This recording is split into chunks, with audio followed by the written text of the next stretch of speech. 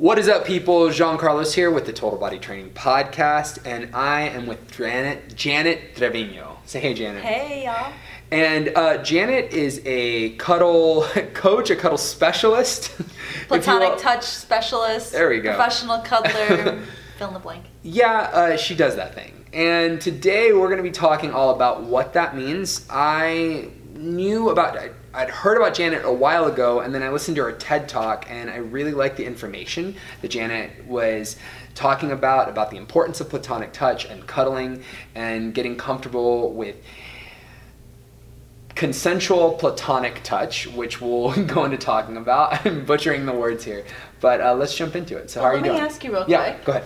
If I feel the instinct or impulse to touch your knee, because I just want to connect, Yeah. because us as Latinx, may I have your permission? Yes, you have my permission. Awesome. Yeah. So and I would like that. All right, and so if you would like to touch any of my hands, if Okay. you want to reach out and grab me, I give you permission as well during this interview. Awesome. Because I'm sure That's none of your exciting. interviews you probably touched the people you've talked to. No, I've done like a little hug at the end, but the thing is when you do the hug at the end, if you haven't initiated anything before that, it feels very forced.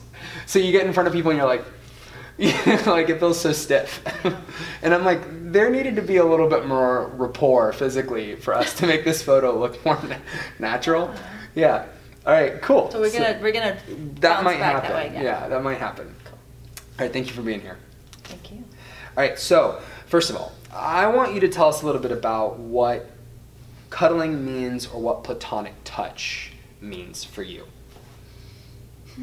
So basically, we were born with this need for touch. I mean, if we understand the fundamentals of our human body, if we are not touched, we die, right? Just like infants. And so what it means is basically continuing the thing that our instinct as children to continue throughout life. Oftentimes when we hit puberty, it's like, okay, we don't touch anymore, especially in this society. In other cultures around the world, touch between men who are heterosexual or women, there's still touch happening in their communities. But in our culture, at some point, we're like, okay, it's done. No more touching. And in schools, of course, we see that the touching is discouraged. So it's basically platonic touch is encouraging the kind of touch that we experience as children throughout the rest of our lives, which means affectionate, nurturing, non-sexual. It's just because we care about each other. It's friendly. It's just this way of connecting that it really is natural, but again, we're conditioned out of it. And so, that being said, what would you say the value of platonic touch is? Because, we're enculturated or taught that you don't, touch people when you go out, and you're not touchy-feely with people unless it's to lead to something that's more than just that, right? Unless it's something that's going to be sexual. And so what would you say then is the value of platonic touch to people? What will that do for you? Okay, so that question, I want to ask you a question back. What is the value of drinking water and eating food? It's sustenance. It's what keeps you going. That's what touch is. Okay. I mean, if you look at Maslow's pyramid of needs, the bottom part, which is rest, eating, drinking, sometimes they put their sex, but what it is just physical connection. Mm-hmm. It's as important as eating and drinking. And so the value, it's wow, it's your life. So if you look at how the body works, when we are touched, we lower cortisol levels. Mm-hmm. Our heart rate slows down. It allows us to, all the systems. I don't even know how to make the list of all the things. It reduces inflammation in the body. The studies have been done around massage, right? But there's been no studies based on just cuddling. I get that, and I think about it's so hard to describe because I don't even know, honestly. The question is difficult because it's the Yeah, no, I values get it. of- Maybe I'm framing the question in a wow, way. The reason I ask the question that way is because it has this kind of Eurocentric kind of spin to it because of how we see intimacy in America and how we see intimacy in a lot of Western countries where it's something that's very, you reserve that for sex only. And so that's why I kind of ask it in that kind of dry, you look like you really want to say something. Yes. Go ahead, no, please don't. So there's racism at the base of all this. Okay, all right. So you're talking about Eurocentric. Hundreds of years ago, we have the five senses, which taste, smell, touch, hearing, and seeing. A long time ago, what again our European ancestors decided is that seeing and hearing were the most important senses. The other senses, which is like taste and touch and smell, were lesser. The people that were of the southern hemisphere were much more into touch and into taste and to smell. And that's one of the ways in which we actually oppressed people. The people that those were the senses that were more important, were demonized, and then of course the brown people, and then the people that were again more rational, more what you could see and what you could hear. You trusted those senses. So that's how the polarization of all the senses happened, and it directly is connected to race, thing that people don't. And so if you look up the book, so The History of Touch, the author begins this process of like explaining this and how touch. That's why you're not going to see touch in research. You're not going to see the values of touch. There's minimal out there, and so it makes sense. Like it just on a historical understanding, we have marginalized touch because it's not something we can trust. It's not something that we don't value it. We think, again, as long as you're rational, you're thinking, you're hearing, you're great. But that's actually not true. And it's very white European, because again, cultures like in the Southern Hemisphere, there's a lot of touch that's happening. They haven't made those distinctions around. In my culture, there certainly is. Like people are very when they see each other, they kiss each other, they hug each other. There's all of that within Puerto Rican culture, and that's not the case when you're in America. When you're in America, it's very, very different, or it's seen as being strange. Well, the fact that we're holding hands, it's like we're lovers. And no. It's like, we don't have to be. No, exactly. But here, it's perceived that way. And so, that being said, how do you think... So since you think that this is, or you believe that this is something that's valuable, and lots of other people believe that, how do you shift our culture into feeling like something like this is normal and okay for people to want to do, for people to see as being something that's acceptable? So this is personally, for me, I definitely want people to feel like they don't have to want this or ever have to have it. So versus just accepting where you're at. If this is uncomfortable, don't do it. Right? So getting honest about, you don't ever have to touch anybody you don't want to touch, or you don't ever have to be touched in a way you don't want to be touched. That right there is a huge problem. We aren't even there. We don't even have that in our culture. Often people receive a lot of unwanted touch. And what I want first is a world where the touch that people are receiving is the touch that they want. And so that kind of gets into the consensual platonic touch that you talk about a little bit in your TED Talk, I believe. So can you back up and explain what that is and the value of that? At least, go ahead. Right. So for people to feel safe, right? For me to feel safe with you and you with me, we need to have an understanding. Not only if there's going to be touch, where are you touching? To be able to both feel really good about it. Feeling good's really, really important. And then secondly, what does it mean? The fact that we're holding hands, for me it means that we're just having a special moment together. But the moment I walk out of here, it didn't mean anything more than just being here with you. Yeah. And so there's a lot of meanings that people add to things. Well, if this person touches me, it must mean that they want something.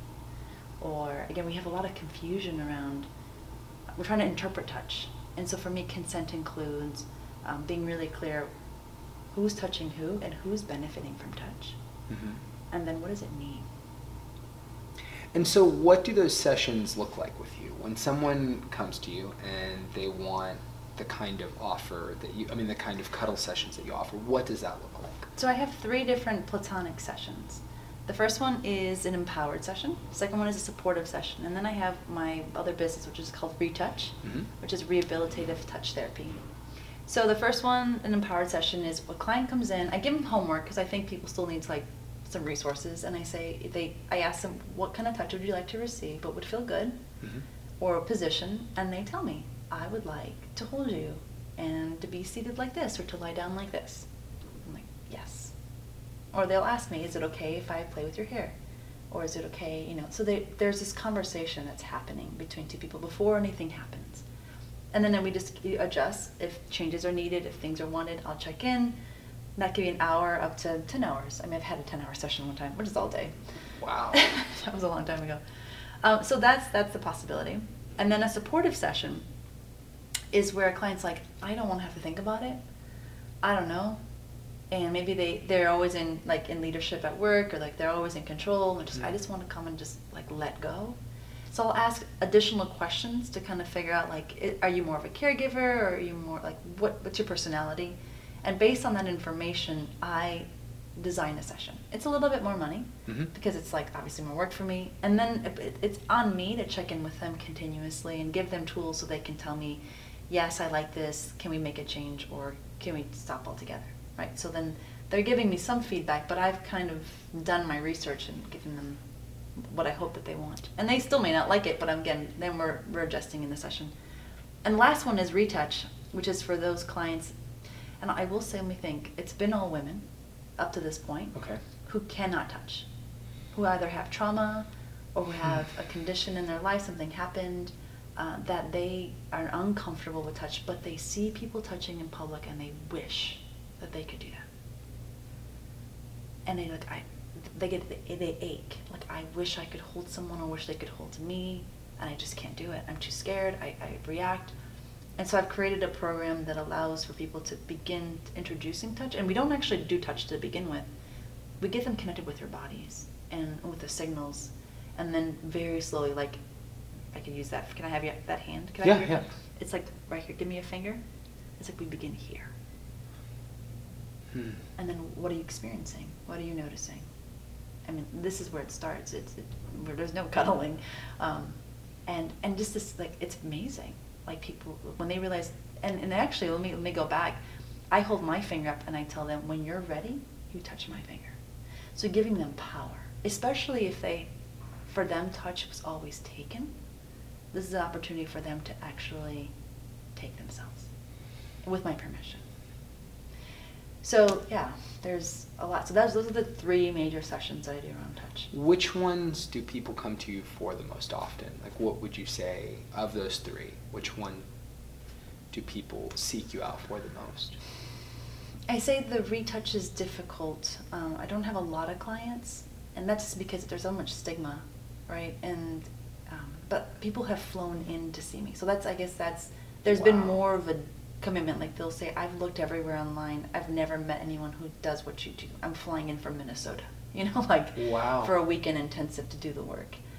So I think there's more of a commitment there for that. And then, but for the everyday kind of like once a week or once a month kind of folks, I'd say empowered, because even if they begin with a supportive session where I'm kind of creating it, at some point they realize, I know what I want. Now I'm ready to ask. I'm like, great. So then you decide. So then, like, that being said, are the majority of, what's your demographic? I know that this is something that's for everyone, but like, right. I mean, like, do you have mostly men? Do you have mostly? Yeah, mostly men for the platonic, like the sessions that are just like cuddling. Mostly men. I've had a handful of women, but yeah, I think, yeah, I'll say. And then for my retouch, it's all been women. Yeah. Or as I would say, gender queer. Okay, all right. And which one of those are you the most passionate about at this moment? I love a challenge. I love like figuring things out and being in the moment and being intuitive. So yeah, the retouch ones are just it's just like, wow, fun.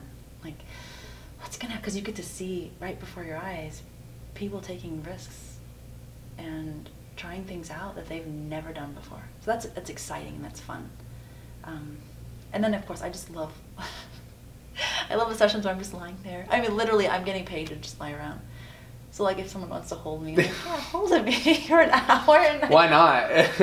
Those are fun, because I'm the worst thing that happens, because often the question is like, what happens if somebody wants something sexual, right? I'm like, that's not my concern. A bigger concern for me is, what happens if I fall asleep? Like, that happens more often than like the sexual question. I'm like, I have to stay awake. That's hard. The coffee.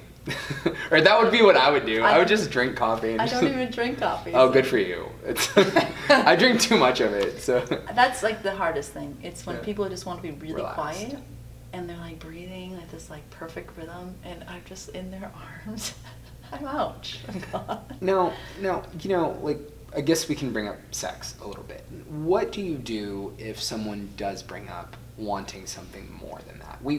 Before we started this, we discussed this, and I think this is important for two reasons. First, I think there might be people who would like to receive services like cuddle services, but could feel concerned that they would become aroused. That's a concern, and that's understandable. And then, like, second, I think there are some people. Oh God, I lost track of what I was going to say. Well, you tell me. Like, you talk to me. Yeah. What was my original question? Was Sex. Oh yeah. So like, what do you do if someone? So she brought up. I know, right? Oh my God. Like, he's already losing it. Yeah, I know, right? I just bring it up and it's. I'm That's it. It's gone. It's all went down there.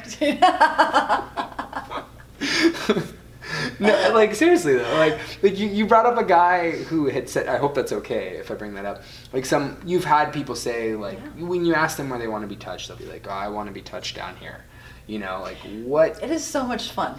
Okay. Okay, I love this because right off the bat I know how, like, that's vulnerable, right? They're being really honest. They're not scared of me. Because so, you know, this is a platonic session. You come in anyway and you ask for sex? Like, that takes some serious, my balls are pretty weak. I don't know what you want to call it, like cojones, you know, like that's some serious shit, like, for you to ask that. So I'm intrigued by it, someone like that. But let's go back to, like, there is a fear. I've had many people say, I'm afraid to come and see you because what if I get aroused? And they already feel like they've broken some rule. And it's already shame-filled, right? Or like the arousal, like as if arousal's bad. And I think in society, men having erections, like, there's a lot of shame. Like, if you don't stand up, right? If you get an erection. Where are the books? I've got to cover up. What if we lived in a world where an erection meant nothing more than just, yo, you're healthy. That's it. It works. And then, like, I was thinking 40, 60. 60% are afraid of an erection. 40% wish they could get an erection. They're just like, damn it, I wish I could have that. I know, it's like you spend the whole first part of your, like, youth life as a man, like, being afraid you'll pop a boner. And, like, a class, and you do. And you have all these fears that are surrounded around. And then before you know it, you're not doing those as often. So then it comes down to, like, for me, it's not about sexual or non-sexual. And I'm speaking for myself and not for the industry. Yeah. Because I am also an industry leader, and I realize that this is I know that my word carries a lot of weight.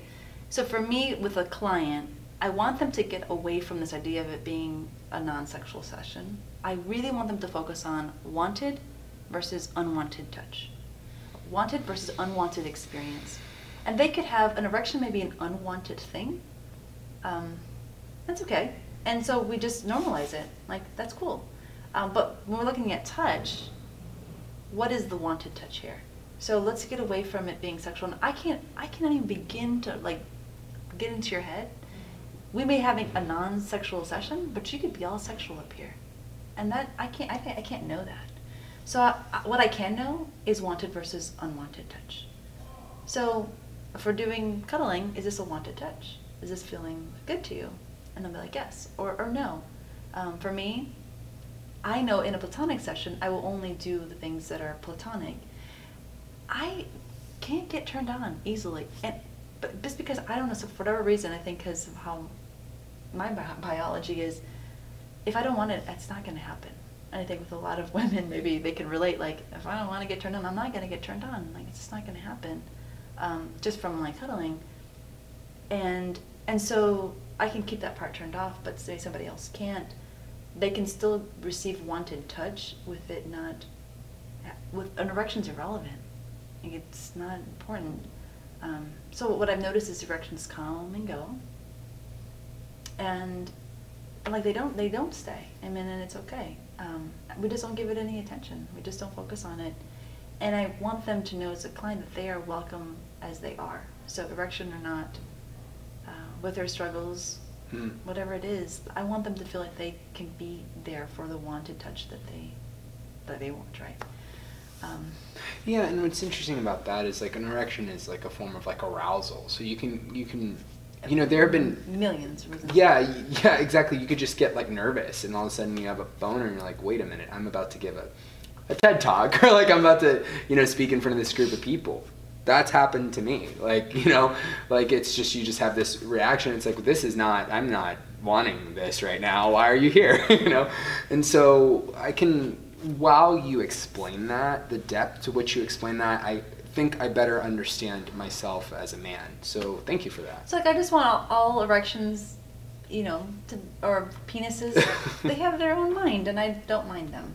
You know, I let them do their thing, and I stay with the person, right? Mm-hmm, mm-hmm. And again, destigmatizing erections, de-shaming them, allowing them to be. Mm-hmm. It's part of what I do.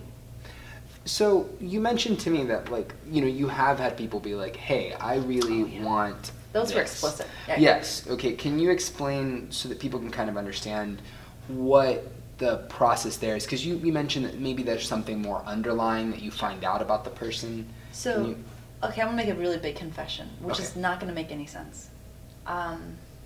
My shadow side, my dark side, is I am a psychological sadist. Okay. And Google it if you don't know what that sadism means. But psychological, I'm not here to torture anybody physically. So when someone's like, I really want to have sex with you, or my gosh, I just would love to touch your naked body, I look at them and I'm like, thank you so much for telling me that. It's, you know, I really appreciate you being honest with me. I want this to be a space where you can tell me anything and ask for anything. Like, ask me anything that you want. And no. And then watch them go through this process of like, oh shit, okay, I heard a no. And then, but they're like, we're like touching, right? There's a cuddling thing happening. And then I would say, tell me more. Like, what else is there? Like, tell me about this. Or no, maybe I wouldn't even say no. I may say, tell me more. Tell me what is it about this that's important to you? How would that enrich your life? How would that enrich this moment? And to get that information and to come down, like, as we dig deeper and deeper.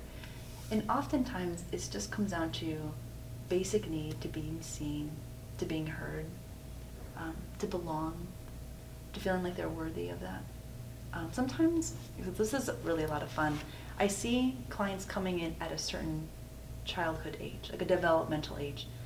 The 0 to 3 age clients are looking just for a mama. They didn't have that, like, let me hold you and take care of you, you're going to be safe, right? They're not looking for something sexual. The like 3 to 6 are more like exploratory and curious and like they're just exploring as little kids. From like 6 to 9, they're challenging, pushing buttons. And it's those clients who are like, what happens if I ask this question that's forbidden? Like, will you put the boundary? Can I trust you? And it's that playful, and I see him like, I see this little 8-year-old boy who just wants to know, am I gonna hold the boundary? And I'm like, I'm gonna hold the boundary. I'm here. You can trust me. And sometimes when they realize I said no, they can go, oh, okay, thank you. It's almost like a sense of relief that they don't have to commit to that. Yeah.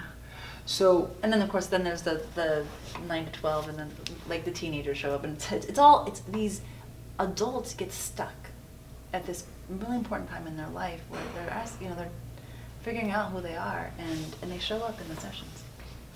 Now, what is your background in this, so that people kind of understand? Because you're very equipped, you have a very intense knowledge of psychology and human behavior to be comfortable enough to make that assessment about someone. And so I think that people would benefit to know what your credentials are to do that, to be able to speak that way, because it takes a certain level of like confidence with yourself and with understanding another person to be able to say it like that. So I don't have any traditional credentials. If I did, I couldn't do this work. I just want to make sure people understood. If I got, if I was a counselor or psychologist, I can't touch people, right? So just right off the bat, I didn't go down that route. I have a bachelor's and a master's degree in theology.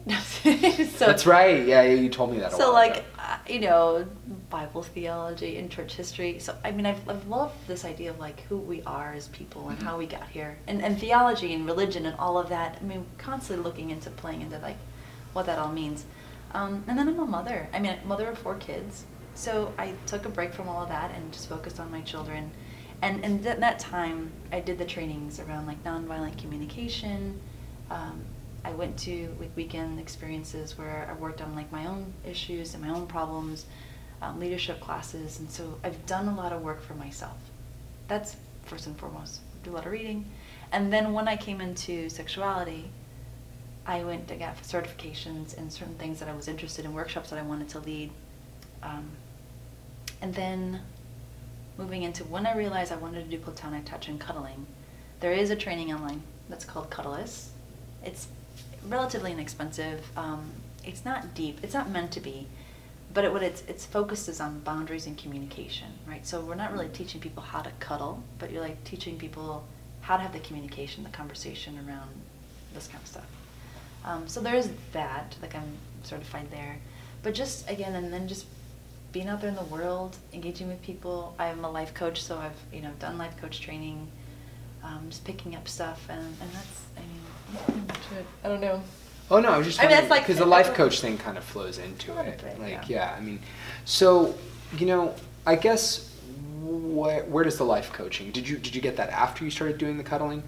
What does a session like that look like? What do you offer people when they talk to you? What are they generally looking for when you talk to somebody for life coaching? So I'm not traditional in any sense of the way. Like I'm very kinesthetic. So if somebody's like, I really want to work through issues, but I just want to talk about them, I'm like, fantastic, because I don't either. Like, so when something is, I'm like a bot. I'm into the body, right? So if you're having issues, and I notice you're tight, then fuck it, let's get up, let's move, And I've gotten into like wrestling matches and like pushing and like really getting people to activate the body's knowledge and truth as part of creating the pathway that they need to go down. I feel like I have a skill in intuition, like trying to figure like where people get stuck. Like, what is the issue that I'm like, okay, I'm hearing your story, this is it right here, whatever that thing is. And like, tell me more about this. And then unpacking that. So I just have a keen way of like being able to siphon through a lot of information to find the thing that I think is the key to unlocking things. And then they just unlock, and that's really cool. And I think it goes back to my history background. Look at all the history and figure out, okay, what is it in history that was the thing that turned everything? I love that. Like, that's my most passionate about, like trying to figure out why we are the way we are.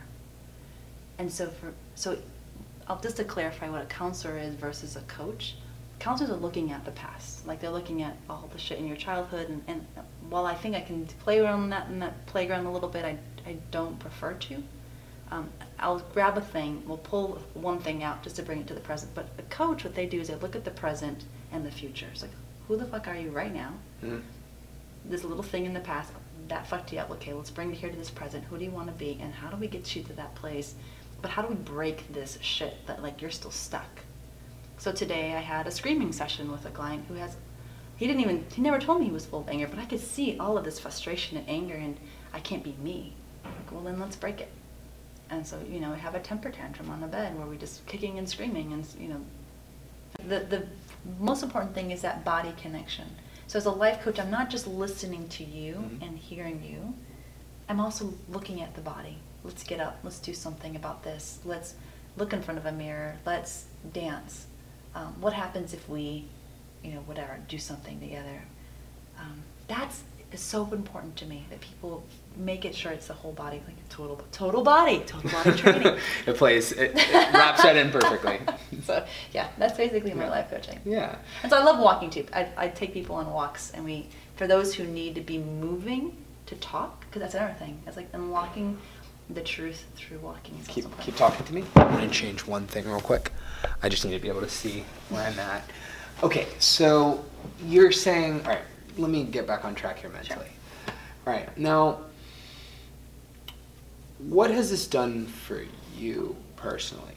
I didn't ask you that question. Just kidding. No, I mean really though. I mean, I understand like you have this career, and it seems like you've been doing very well for yourself doing this. Is there anything that you have gotten out of working with people that you didn't anticipate getting out of these sessions? Anything you learned about yourself? I'll be completely honest with you. I don't give anything for free anymore. Mm-hmm. So everything that I'm offering is something that I've learned for myself. Like, it all began with me doing my work, And then now what I'm doing is basically giving the things that I've been doing for me. So none of this is outside of me. It's always been internalized, right? All the things I provide.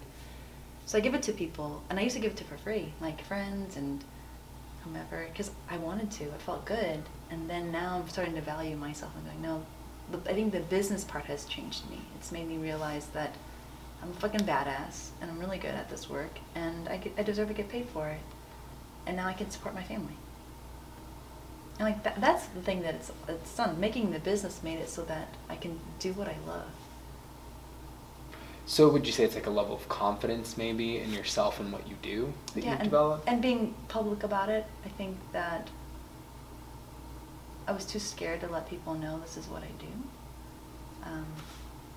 And now that people come back and they're like, that really helped me, or thank you, you know, whatever it is that I get, makes it so that it's like, wow, yeah, I am. It gave me this confidence to push forward, to keep trying out new things, to make a difference, to trust my intuition.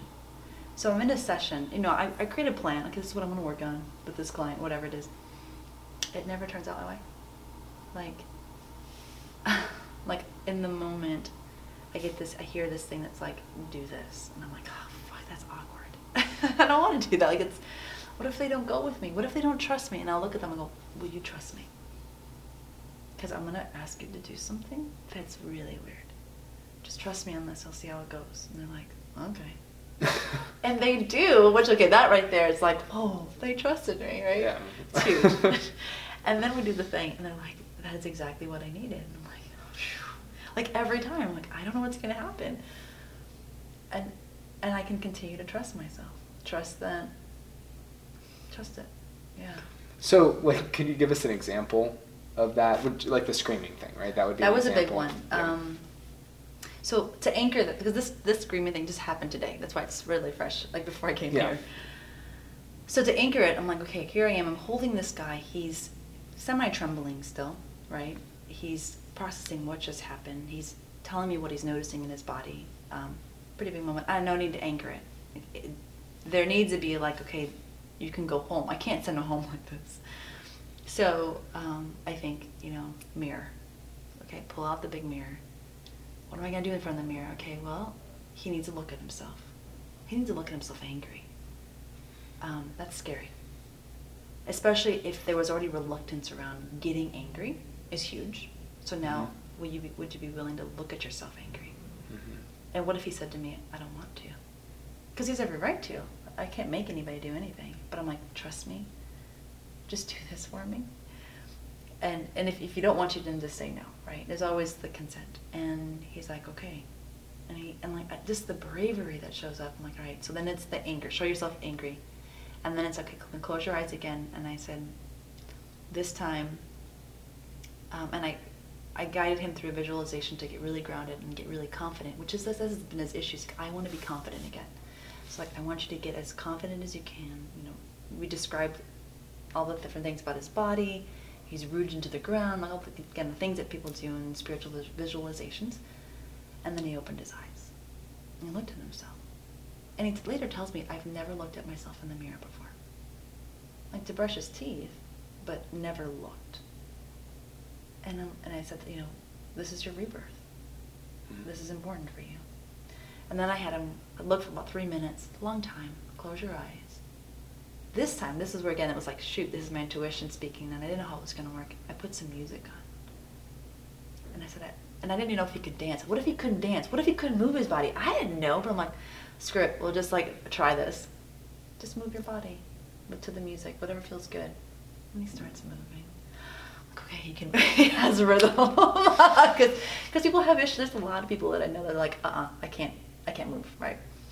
He did it, and suddenly, like, I had invited him to look at himself move and then smile.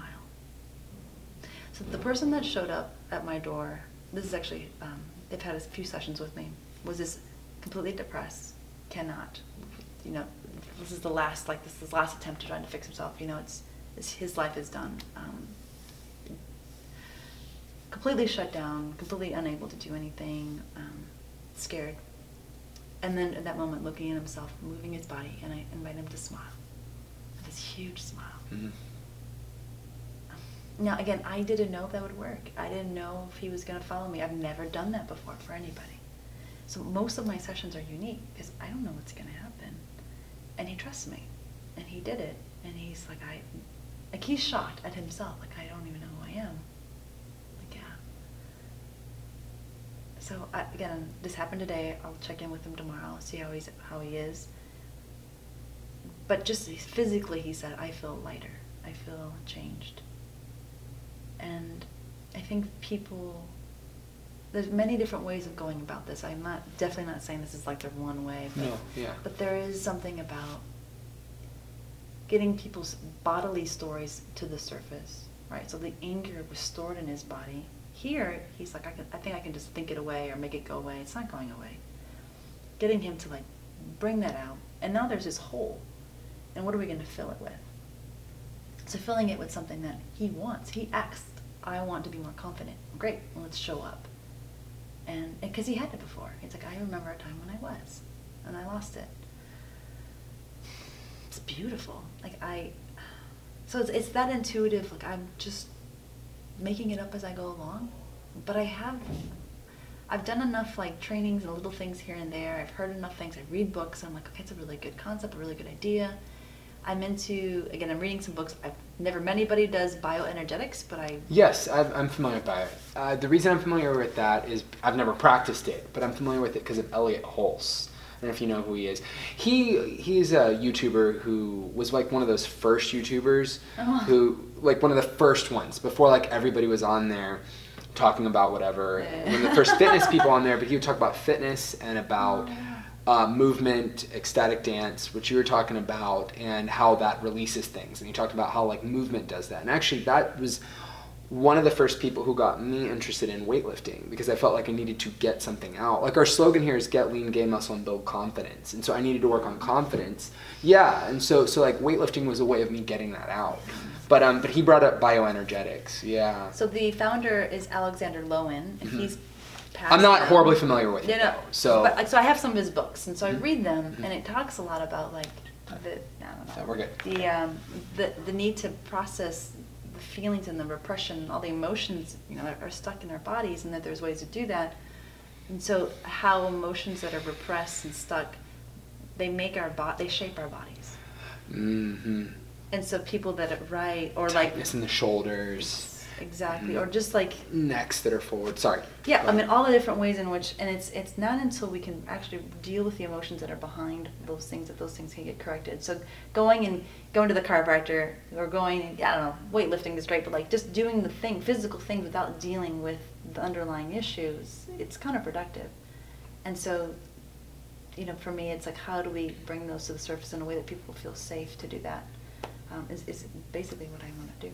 And with touch, right, like, because there's no touch in talk therapy or counseling, it's harder to get out. But when I touch people and I hold them or like just caress their arms, for whatever reason, it's like a truth telling. People start saying things that they've like, I've never said this before.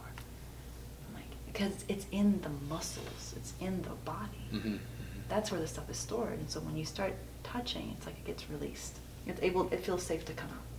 I mean, there's even, are you familiar with epigenetics a little bit? I mean, there's even stuff in our DNA that we carry. I mean, that's scientific too. That's not, that's hard. There's hard evidence that suggests that things that your parents did, if you're not familiar with it, I guess epigenetics is the idea that trauma that your parents experienced or that your grandparents experienced get encoded into your DNA.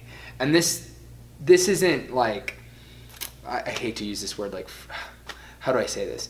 This isn't like fringe science. Like, this is well documented now with people who experience, like, whose past family experienced trauma. They've done it with rats. They see that, like, the rats that of parents who were starved tend to carry certain kinds of strands of DNA, or it's encoded in their DNA that they've had a family who's had some kind of trauma. And so now they're saying, there's a whole book about it, about like if your parents like had some trauma at some point you need to talk to them about it, because you'll experience it in some kind of micro way as you age. I don't know how familiar you are with that stuff, but I mean, there's stories within us, within our bodies, that we're not even aware of, you know. And on top of that, we have our own stories, or stories that we tell ourselves about ourselves, the stories that we shape as we get older, and all of that kind of plays a role in it. So I do think there is a tremendous value to movement, and then also addressing what's going on with you, and like why you're holding on to this in your body. I mean, I know for me, I mean, from experience, I was just talking about this on my Instagram. I'm talking too much. No, you're good. No, please. Like, I was talking about how I noticed this the other day. I would, like, when I get frustrated about something or I get frazzled, my hands, I will take my hands and I'll just do something like that. I'll find, and I like look down, I'm like, why am I holding, you know what I mean? And like, I'll like, you know, I'll get all like tense in my back, and I'm like, whoa, hold on for a second. And you know, sometimes you got to step back and be like, why am I doing that? And if you don't notice that, what that turns into is my neck really hurts. That turns into my biceps, my pecs are in pain. Like, why is that happening? And it might be that you need to resolve something within yourself. And if you can resolve that, you can start to also work on the physical. That's kind of what you're saying, right? Mm-hmm. Absolutely. More or less. So it's looking at, again, the whole body. Yes. Like our bodies are telling us exactly what our bodies need to release that stuff. Yeah. And we just need to listen. And often we're just too busy to, you know, we feel like we have to make the body do things, or break in the body, or, you know, like, you know, fix it in some other way. And it's like, no, the body wants to correct. And again, figuring it out, like, what is the thing that made it get out of shape, or get into that position that's really painful. Yeah, and this is almost going to sound silly, but you'll understand what I'm saying. So a long time ago, I was watching this show called The Dog Whisperer. Are you familiar with The Dog Whisperer? That Caesar guy? Yeah, Caesar guy. Yeah, he like helps dogs, and yeah. He was dealing with dogs who are scared of things, and he was dealing with a dog who's scared of taking baths. And so what he did was he took the dog to like water, and he showed the dog the water or whatever. And the instant the dog shows up to see water, it tucks its tail, it's all scared. And that's what we do when we're dealing with trauma and things like that. We constrict our bodies. That's me, like holding my hand tightly. And then what he did was he would like stroke the dog's tail anytime it'd be around water, to be like, hey, like this is okay. Like, hey, like this what's happening right now is okay, you're safe, like it's fine. And through that process and through calming the dog down, the dog was able to work through that. And you might think, well, that's a dog, but we're a lot like dogs, you know, in our, go ahead. So it's like with breathing. Mm-hmm. It's a big part of, haven't talked about this, how the value please. of Yeah. breathing in all of this kind of work, and just connecting with that life force, right? Our breath is everything. And so when we have that shallow breath, and I'm looking at nonverbals in people when they're shallow, they're like almost hyperventilating, right? It's a panic moment, right? So it's like, okay, if they start to slightly panic, or there's the panic line that's right there, they can see, and like, just deepen your breath. There are parasympathetic and sympathetic nervous system has built this in for us, that if we really want to relax, we just have to lengthen our exhale. The inhale can be whatever. It's the exhale which activates the parasympathetic nervous system that allows us to be like, oh, okay. And we can, I don't want to say trick, but we can show the body that we're safe just with an exhale. So there's a mental part, like we can control some of this, but often we're not responding from our thinking. The body just starts freaking out, especially if it's something that's like trauma from epigenetics, or from before we were verbal, or pre-verbal, or our birth. I'm really big on birth imprinting. So when I notice that someone's having a really hard time breaking through, I'll ask them, what's your birth story? And often what happened at their birth is still what they're reliving. So like there was trauma, there was struggle, they couldn't do it, or if they're the kind of person that's like, man, I've never been able to like get anywhere in life, I don't have the thing, I find out that they were a cesarean birth, right? Because they didn't have a chance to actually exert themselves, right? They were just taken out. Somebody else did the thing. So they've done a lot of studies around the power of story. If you rewrite your own story and you believe it, you can actually change your cells. I mean, like your mind believes what you say. So if you change your history, like again, there's more power in our story than there is in our history. Mm-hmm. I don't know if that makes sense. Mm-hmm.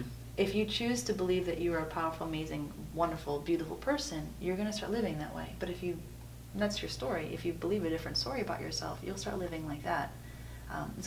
It's again, people that do like positive affirmations and reframing. NLP, neuro linguistic programming, Exactly. right? This would be kind of like a. That's been, I suppose, so that's been debunked. But like, but there's, I mean, I don't know. Again, to the extent of where like science is, so they said no way. But just the thinking about like we have, our cells are listening. Our body, you know, this goes into quantum physics and to like, you know, where we put our attention and our belief and our, you know, whatever it is, we have the power to create that, make it bigger. Law of attraction, if you believe in that as well. And that's a big part of this is in the work. So again, we've gone from like platonic touch to. Oh, I know. We're kind of like. And that's cool. Getting a little bit. Because it's about the whole person. So I've had people come have a great touch session, but it's not complete. It's not what they're needing something more, something that's deeper. And if they're able to share that with me and I can access it, then we can work through that. But then I have people that come just one time and they never come back. Or they'll go see other people that do the work too. They're looking for compatibility. Maybe I'm not the right person for them. Anyway. No, I mean, I get that. I mean, I tell Get people all the too. time, yeah, I mean, no, you don't have to work out with me. I get people all the time who, this isn't the right fit, you know? And you just have to let that person go, you know? So, okay, so, who are the people in your industry who are the gatekeepers? I know you're one of the, I mean, because you have people coming from out of state, like people coming from everywhere. Who are some other people in your industry who are well known? So those who have created trainings are really important. Yeah. So you have Cuddlist.com. Mm-hmm. You also have Samantha Hess. She was like the first public person. She was on America's Got Talent, actually, twice for cuddling. This is on like a talent show? Yes, no, she was like on there with like the celebrities and she was on TV. So this is like a long time ago, years and years ago. She was the first. Her training is she's in Portland, Certified Cuddlers, I think, .com. So there's her training. She's just, historically, she's just an important person in this work. And then you have smaller schools. You have Cuddle Sanctuary out of LA. They actually have a cuddle community every week. They get together and they do group cuddling. And they have, of course, then practitioners that do one-on-one as well. But they have a space that they do the work in. And then Cuddle Party is really, if the original is Cuddle Party. Back, I think, in 2014. Mm-hmm. I'm sorry, go back to 2004. That's like 14, 15 years It was now. in the MySpace era because I heard about it when I was using a MySpace. I saw a video for it. Okay. Yes, it was around 2004. Okay, so 2004, they started this Cuddle Party thing as a response to, they were doing massage parties and realized, people just want to cuddle. And this is New York City, a bunch of 20-year-olds who are like, we just want to hang out and cuddle together. So that was birthed, and that has been going on for a while, and then people were like, well, I'm feeling really socially anxious. I'm not going to go to a group event. I want one-on-one. There were some websites that popped up that were really sketchy. I won't even say the names. If you go under like cuddling and on Google, you'll find like it just is really, really sketchy. Like the that's what I wanted to talk about. Yeah, there's so when you really look at it, you're looking at like how are people making money? How are the websites making money? That's what the kind of questions you want to know. I mean, you need to ask. What kind of training do the people that you're going to work with? I've had people come to me and tell me horror stories of, I went to this website, I hired a professional cuddler to come to my hotel, which again has a lot of implicit risk in it, like you're meeting a stranger in a hotel.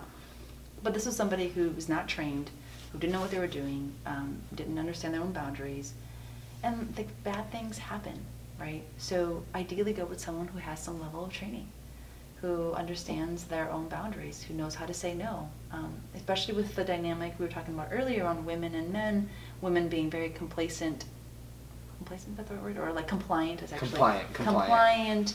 Especially if they're getting paid for something, like they're willing to, like, well, I guess I got to do the thing that they asked me. Right? It's like, no, you don't.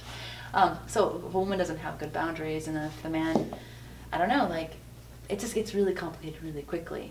And so I'll have people say, well, this other person did this thing for me. They wore, lingerie, and I'm like, I'm not wearing lingerie. Like that's not what I do. So it gets complicated industry-wise. Yeah, and so where So people are clear, where would you say that someone should go to find someone to help them with cuddle?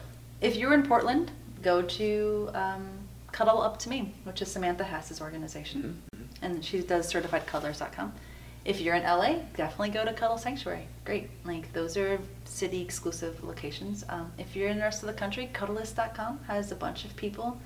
Look at the different statuses. There's trained status and there's certified status. Trained status only means that they did the online work, but they never met a person. But you know, some people don't really need to, I don't know, like do hands-on. Certified people have all done something hands-on. It used to be required that they had to do cuddle party, but no longer. So you can also see if they've done a cuddle party or not, so they have group experience. And you just have to ask questions, interview your people. Like, don't just go to someone just because, I don't know, they're cute in their picture, in their profile. I mean, that's really what people choose. They go, oh, she's cute or he's cute, and they just pick the person that they think is cute. Like, if you're looking for a great experience, ask. And then, I mean, I don't know. I mean, I've heard stories of people, even within these people that are trained or certified, they do things that are outside of our code of conduct. And they need support. I mean, they need to know that they can say no. I mean, it's hard. It's really hard for someone. I mean, I've had issues early on. My first session ever, I remember walking away with a slight headache because the guy was pushing boundaries, but it was my first session. And I was like, oh, shoot, okay. And so it was difficult. In one of my sessions that first year, some guy pulled out his cock.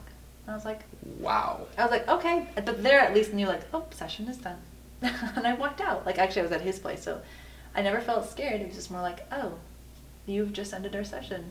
Thank you so much for, the 30 minutes that we had. That's it. So again, it's learning how to, navigating those kind of spaces. And what does a cuddle party look like? Ooh. Yeah, because you brought this up earlier, and I was just intrigued. So anyway, I have one on Sunday if you'd like to come. Cool. Sunday morning. Very cool. You come for free. Anyway, so it's 3 hours. First hour is... That's a long time. It's not... Well, first hour is workshop. Okay. Right? Because we're trying to change the culture. Each cuddle party is intended on, like, how do we get people to be able to take the rules of cuddling into life? Because they're really life rules. It's how to say yes. How to say no. What does maybe mean? Maybe means no. If you're not sure, just say no. And it's okay. And then, like, how to change your mind. Or it's okay. It's always okay to change your mind at any time. And there's a bunch of other little rules, but these are life rules, things that people need to practice. So for the first hour, we're learning about them. We're learning what no means. No is not personal. If someone tells you no, it's their business. It's not really about you.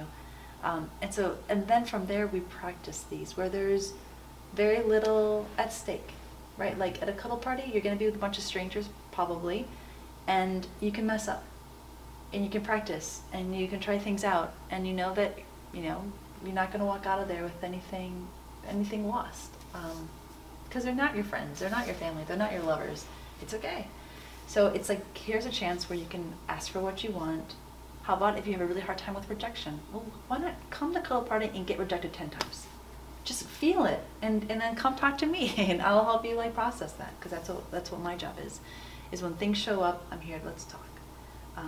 Yeah, so it's an opportunity to learn the rules and then practice them for 2 hours afterwards. So 2 hours of looking at a room full of people and going, okay, I'm going to pick somebody.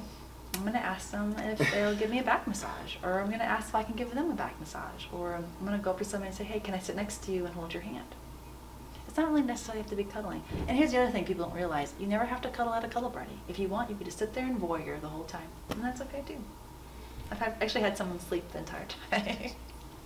That's what they wanted to do. I'm like, hey, if that's your thing, that's cool. Wow. That's intense. 3 hours.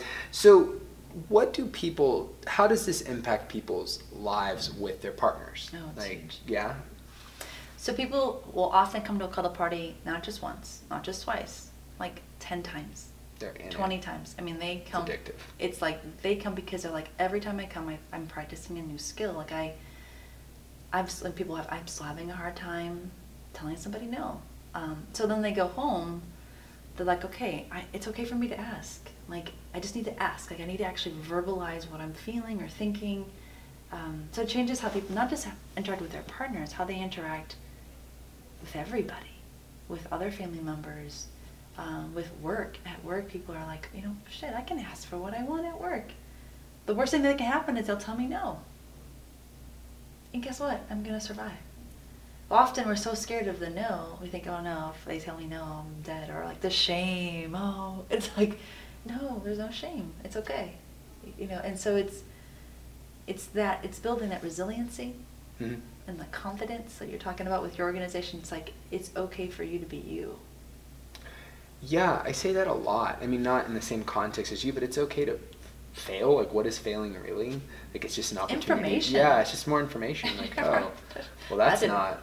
Maybe my approach was wrong, or like maybe I asked the wrong person, or maybe I'm not with the right person. Like that opens up a whole like series of questions, I'm sure, for people. Like maybe it wasn't what I wanted, but like maybe we can negotiate something else. So there's 3 different ways to ask for something. Okay, please. So I can say, let's see, Giancarlos, may I rub your head? Is that what you call it?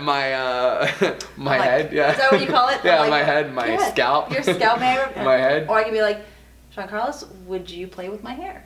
Yeah. Or we could be like, the third way, which is the way people forget, it's like, hey, could we figure out a way to like massage our heads? Like, could we do that together? So or it'd be like, may I give you a hug? Would you give me a hug? Can we share a hug? Right, that's the third. So the third one allows for there not to be any kind of ownership taking, but like, it's like when we have a shared experience. See, so that it's both. Do you see the different ways? Yes, I understand. Yeah. So one of the things, so if I ask you, I'll just do hugs, something simpler. May I give you a hug? Mm-hmm. Basically, I'm asking for permission, and it's like, may I give you a hug? And it's putting it on you. I'm thinking actually. No, I get what you're saying. It's like saying that like if you don't do this, you're shutting me down. That's like also a part, right? Because when you ask that question that way, it can't not be. Go ahead. No. So like, maybe go back because I'm processing this through. So like, may I give you a hug? It's like, I have a need. I'd like to give you a hug. May I give you a hug? Or maybe I think you have a need, but like, it's still about me. The other one is, would you like a hug? Takes some of the ownership away. It's like, it's focused on you. They both feel very different to me. Often with somebody, my practice with myself is, I want to be vulnerable. It's really scary, like to tell you what I want. Like, I need a hug. Would you give me a hug? Like, would you do this for me? That's scary and vulnerable to say, like, I have a need.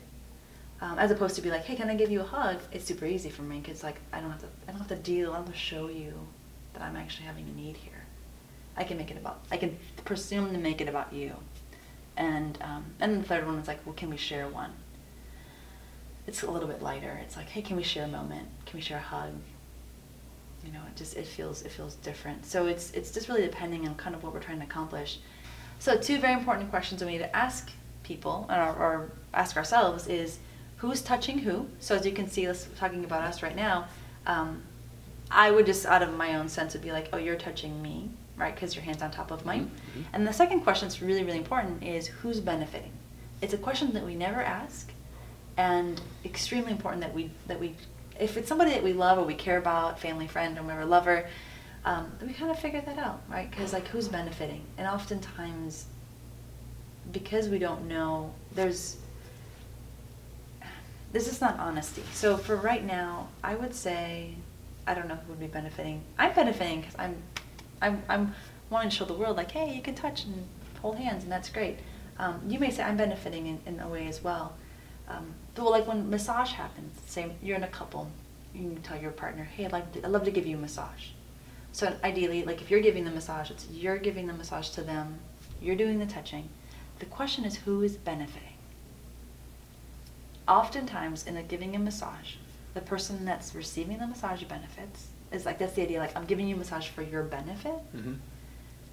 That can be really, can have a lot of problems. Okay, go on. Okay. Yeah. Because suddenly the person receiving the massage has to make some really important decisions. what if I don't like it? Do I direct them and tell them what I want? Like, I have to, like, do I have to pretend like I like it if I don't like it? How long is this gonna last? And it maybe feels really good, and it's like, great, I want it to continue forever. Like, whatever, like, Yeah. There's a lot, and so if you're with somebody who has a hard time communicating to begin with, communicating what they like, what they don't like, they're gonna endure, they're going to, like, just put up with. And the whole time it was for that person, right? So if they're not good at communicating, and this can be like massage or sex or whatever, right? So Yeah. So then what happens if the person that's giving the massage is doing it for their benefit? This is like the piece of this kind of is what I prefer to do with my clients. So when a client and I are doing touch, I invite them, touch me. I'm giving you permission to touch me for your benefit. And that's like, whoa, I've never done that before. That's selfish. Or I'm told that's wrong. I'm like, no. It's actually not wrong. It's liberating for me. It's a relief because now I don't have to show you that I like it. Because it has something to do with me. So like, here's my arm or here's my hand. There's something called hand caress, which is a sensate focus exercise. Okay. You touch, for 3 minutes, you have access to my hands, and you touch my hands for your interest, for your curiosity. And people, and when they do that, I'm like, this is the best thing ever. I get to not only enjoy the touch, I get to enjoy them enjoying my hand, and I don't have to ever give the appearance that I like it. Or that it's, like, I never have to fake it, like, oh, that feels so good. It doesn't matter what I think. It's not for me. It's for them. And it empowers them to really get into their bodies and do what feels good for them. It allows me to have my own experience that they don't have to be performing for me or taking care of me. I'm going to take care of myself. And I get to enjoy their pleasure. Like, there's a word called compersion. I've never, please tell the me. word, it's the opposite of jealousy, which is like when I get to receive joy from somebody else's joy. So if I watch you working out, whatever, you're so happy, and I'm just watching you, I'm like, wow, I feel really good for you. Yeah. Like I feel, or if like, let's say, this is often used in polyamory and like non-monogamous relationships, where the one person's with somebody else, and the person that's not, like, who's watching it, the couple, part of the couple, can feel really a lot of joy for their partner being with somebody else, because it feels really good to see them happy. So for me, I get a lot of the compersion of seeing somebody really enjoying my body, my hand, my face, my hair, for their interest, or curiosity, or pleasure, and I don't have to ever, it's not about me. And so then, again, it's, for therapeutic reasons, it's really, really important. And so the people, again, going back to my 2 questions, who's touching who, and who's benefiting, Mm-hmm. it's important that just that piece of like, hey, so I'm gonna do a massage, like, I'm gonna benefit, I'm gonna take it. It's controversial. I think it feels a little subversive for someone to own that they're just gonna do it for their own pleasure. But permission needs to be given, right? Like the person that's giving the body piece part needs to also say, like, I'm giving you permission And it's to explore.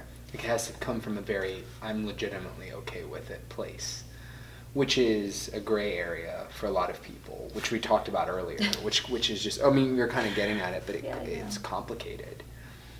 Because we're not honest. I guess this is, again, going back to like the communication piece. Touch isn't just touch, it's about communication, really. Mm-hmm.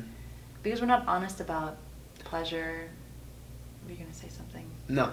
Like all of it. Like we're scared to talk about touch. That's what cuddle party is all about. You know, we're scared to engage in touch.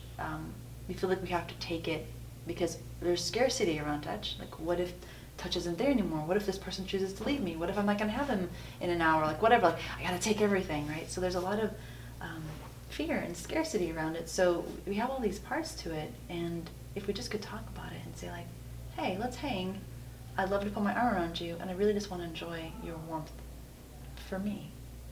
What do you want? What would feel good to you? And, like, negotiate that. So, Yeah, I mean, so much goes into that. The fear of rejection. Oh God, that is tricky. So I guess your aim would be to resolve that, or to make it so that people feel more comfortable. I mean, that's what you're actively doing, right? That people feel more comfortable expressing what they need, and then also that people know what they need. Because that's another, we talked about that off camera, about how oftentimes people don't know what they need or are afraid of what they need. So Can how you do you speak to find that? out? Yeah, how do you find out what you want or need? You have to know who you are. Mm-hmm. And then accept that person. Because there's a lot of shame about like, okay, I guess this is who I am, but I'm embarrassed, or I'm sorry about this, or we're apologizing for ourselves. Be you. What do you, like, once you discover, like, this is who I am, this is how I navigate the world, this is what feels good. Yeah, these are the parts of my shadow side. Parts aren't so great, but there's trauma there, or there's, childhood of shit, right? Like wounds. All right, cool. This is just who I am right now, and what I would need is this, or what I would want is this, and then the want splits into two parts. So there's the expressed want. I can tell you, I really would like for you to kiss me on the cheek, right? Mm-hmm. Now, that I could ask for, or I don't have to ask for it. I could just feel like, that would feel really good. And just leave it as a want. And just like enjoy the want for what it is, and let it be. Mm-hmm. Like, I don't have to do anything about it. Again, it's our Western culture, our capitalist or whatever it is that like says, okay, I have this want, I have to have it met, I have to go out and get it and fulfill the want. And it's like, you don't have to either. Like, you can have a want and just bask in the deliciousness of like, wow, that feels really good, and just leave it there. Yeah, I mean, desire itself is something that's nice. Just like wanting and like sitting around like lingering and thinking about something. I mean, there's something really there's something really satisfying about that people don't realize is satisfying. And just leaving it there and not the ability to want, is go ahead. And so then maybe you decide to ask somebody, and maybe you don't. That's okay to just. And then if you ask and they say no, it's nothing to do with you. They give you really good information, and if you feel like you have the courage to say, well, is there anything that you would say yes to? Mm-hmm. Then negotiate something. I mean, it's a conversation. It's about that relationship, about connection. And we're just, in our society, we're just lost on that, on the connection piece. So that is what you facilitate, helping people be able to connect with other people more effectively, wouldn't you say? At least they can connect with me. Yeah. And then from there they can navigate that in what feels best for them. Unfortunately, I've had people tell me that I've ruined them. And this is, again, going into allowing my shadow side of all this. Like, please. Once they learn how to do all these things, it's like, shoot, now I'm in a world, I've put them in a place in the world where they're really good communicators. They're acting out of integrity. And like, I'm alone. Because not everybody acts like this. And they're the trailblazers, right? Like, then you pass it on, teach it. Like, if we all start doing this, the world's a better place. But it's like, it has to start somewhere. I'm multiplying myself. But it's really scary because once they realize how awesome it is, they're like, wow, I don't have to play games anymore. I can just tell somebody what I'm thinking or feeling.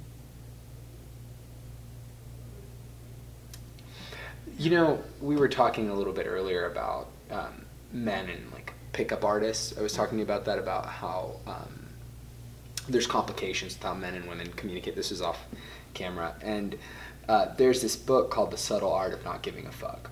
And in that book, are you familiar with it? It's by Mark Manson. He talks about how he had taught men for years how to meet women using kind of like these tricks and things like that. And through the process of doing that, he realized those things worked, but that he wasn't creating genuine relationships with the people that he was meeting, and that it was leaving him feeling like really empty. And essentially now he's in this like fulfilling relationship and things like that because he's been honesty. I think is it radical candor? No, I don't think that's the right word for this. Just radical honesty. Radical honesty, yeah, of just really like just being out there. That's really scary to people. It's compromising to you. It's scary to people who don't understand the rules of what that means, or where's this person coming from? Like, how can this person be so upfront? So I can see how someone. Go ahead. There's a tipping point. So Okay. I'm gonna use my No, hands go here. ahead. So like, okay, if you've been in the lie, I don't know. It's like the social, how we've all lived, right? Yeah, We're yeah. The conditioned to, social like, face. Yeah. Yeah, like, okay, you never tell anybody, really feeling, really thinking, you want people to like you, you follow through with emotions, right? It's like this. And then as you start to say things, practice cuddle party, or this is who I am, and it's okay for me, and giving yourself permission, at some point you hit this tipping point where, so it hurts to tell the truth at first, but once you start doing that, at some point, it hurts to tell a lie. Yeah. You can't go back anymore. It's like, oh shit, now on this side, where are my people? The people aren't always there, right? But like, I personally can't go back. Like, there's absolutely no way. It physically, viscerally, like, in my body, I'm like, oh shit, like, no. My body's like, hell no. It feels gross. Yeah. It does. Like, I just physically can't. And people are like, I can't believe you just said that. I'm like, I cannot not say that. Like, that's just not, like, it's impossible. So, as you just practice, right? Yeah. So it does take practice. It's a reconditioning. It's, like muscles. Oh my gosh, there's probably so many analogies here with, like, the physical body. Once you've trained your muscles a certain way, like, maybe you may lose it, but you're going to get it back more easily. It's just the body wants to be healthy. Like, the spirit wants to be healthy. The spirit wants to be clear and transparent. It just feels good, like, to wake up and be like, integrity. It feels good. I never have to tell a lie. No, it's your life is more like fluid and comfortable that way, because we have all. I think all of us, and maybe you're not dealing with that now because of your line of work, but I think most of us have the lies that we tell ourselves about ourselves, and that could be rooted in negative thoughts that you have about yourself that aren't really all that accurate, or positive thoughts that you have about yourself that aren't accurate either, and the negative or positive stories that you tell other people. Right? And so we're all kind of like constantly playing those games in our lives. And, this isn't to say anything bad about people. That's just what it is. We're writing our story. Right. And in the process of that, if you were to eliminate that and just be more real with yourself and start being more real with people, I would imagine that you would feel less tired psychologically. Like, your brain would literally feel like everything runs more fluidly. Does that make sense? Right. Is that kind of like what you're saying or getting at? So what I would like to tell people, because I realize that might be like, panic, I can't do that. Yeah. The first thing, this is a coaching thing, is, first thing you need to do. She does this for a living. I do this. Yeah. Is find out, okay, so let's figure out what the story is that you've believed and what you've tell people, and how has that served you? Because it does. It's provided great benefits. Like, once we can first get honest about the benefits of that story. Yeah. I'm sorry, I'm laughing because I'm really thinking about this in myself right now. So like, please. how we're projecting in the world, and like how that's served you, and then how that's benefited you, and then asking the next question is it still serving you? Like, because shit, keep it. You get to choose. Like, I'm not asking you to let it go. Yeah. You don't have to. You don't have to let it go until it no longer serves you. At that point, that's when you need to look at it and go, is this one done? Can I let this one go? And that's when you're ready. It's like addiction. Like, you're not going to give it up until you're ready to give it up. Until no longer serves you. And each person gets to decide that. It's when you're ready. Hopefully you have enough support in your life and people that love you, that if you tell the truth, they're going to stay with you. And so this is kind of like something that you coach people through physically, but also that you coach people through when you're doing a talking session. Absolutely. Right? Or even cuddling. I mean, cuddling isn't in silence. Like, we're talking and we're sharing life, and lots of things come up, and I'm like, how's that working for you? Yeah. And they're just like, it's not. And I'm like, what would you do differently? And are you ready to do it? And they're like, I'm not ready. I'm like, it's okay. Versus like therapy. We talked a little bit about therapy, where it's like you're just kind of like just constantly hashing it out, reliving the story over and over again. Like, there's a lot of people who would say that sometimes that's not useful. That you're just recapitulating the same shit you've been through over and over. Oh, this happened in my childhood, and that's why I do this, and this happens because of this. Like, those are very different approaches. And so people need that. I mean, there's nothing. Yeah, nothing wrong with that at all. If you've never shared your history, your story with somebody, it's awesome. Like, it's important to tell somebody, like, this is what happened to me. And then it's like, okay, now what do you want to do about you can live that. The choice, or not.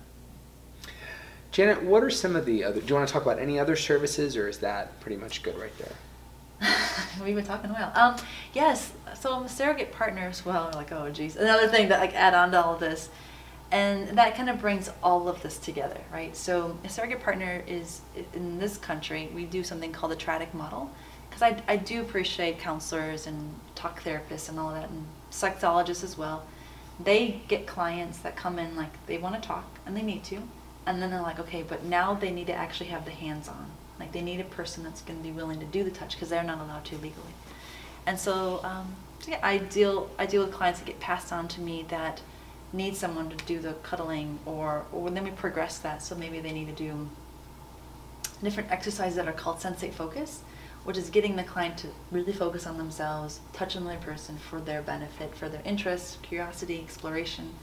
And then that just progresses little by little, depending on what their needs are. So if they're having intimacy issues, if they're having issues connecting, like responding well to other people, if they have anxiety around relationships, if they have even like physical issues like erectile dysfunction, or any kind of sex, something that's not medically. Something psychosomatic. Right, with their genitals or whatnot.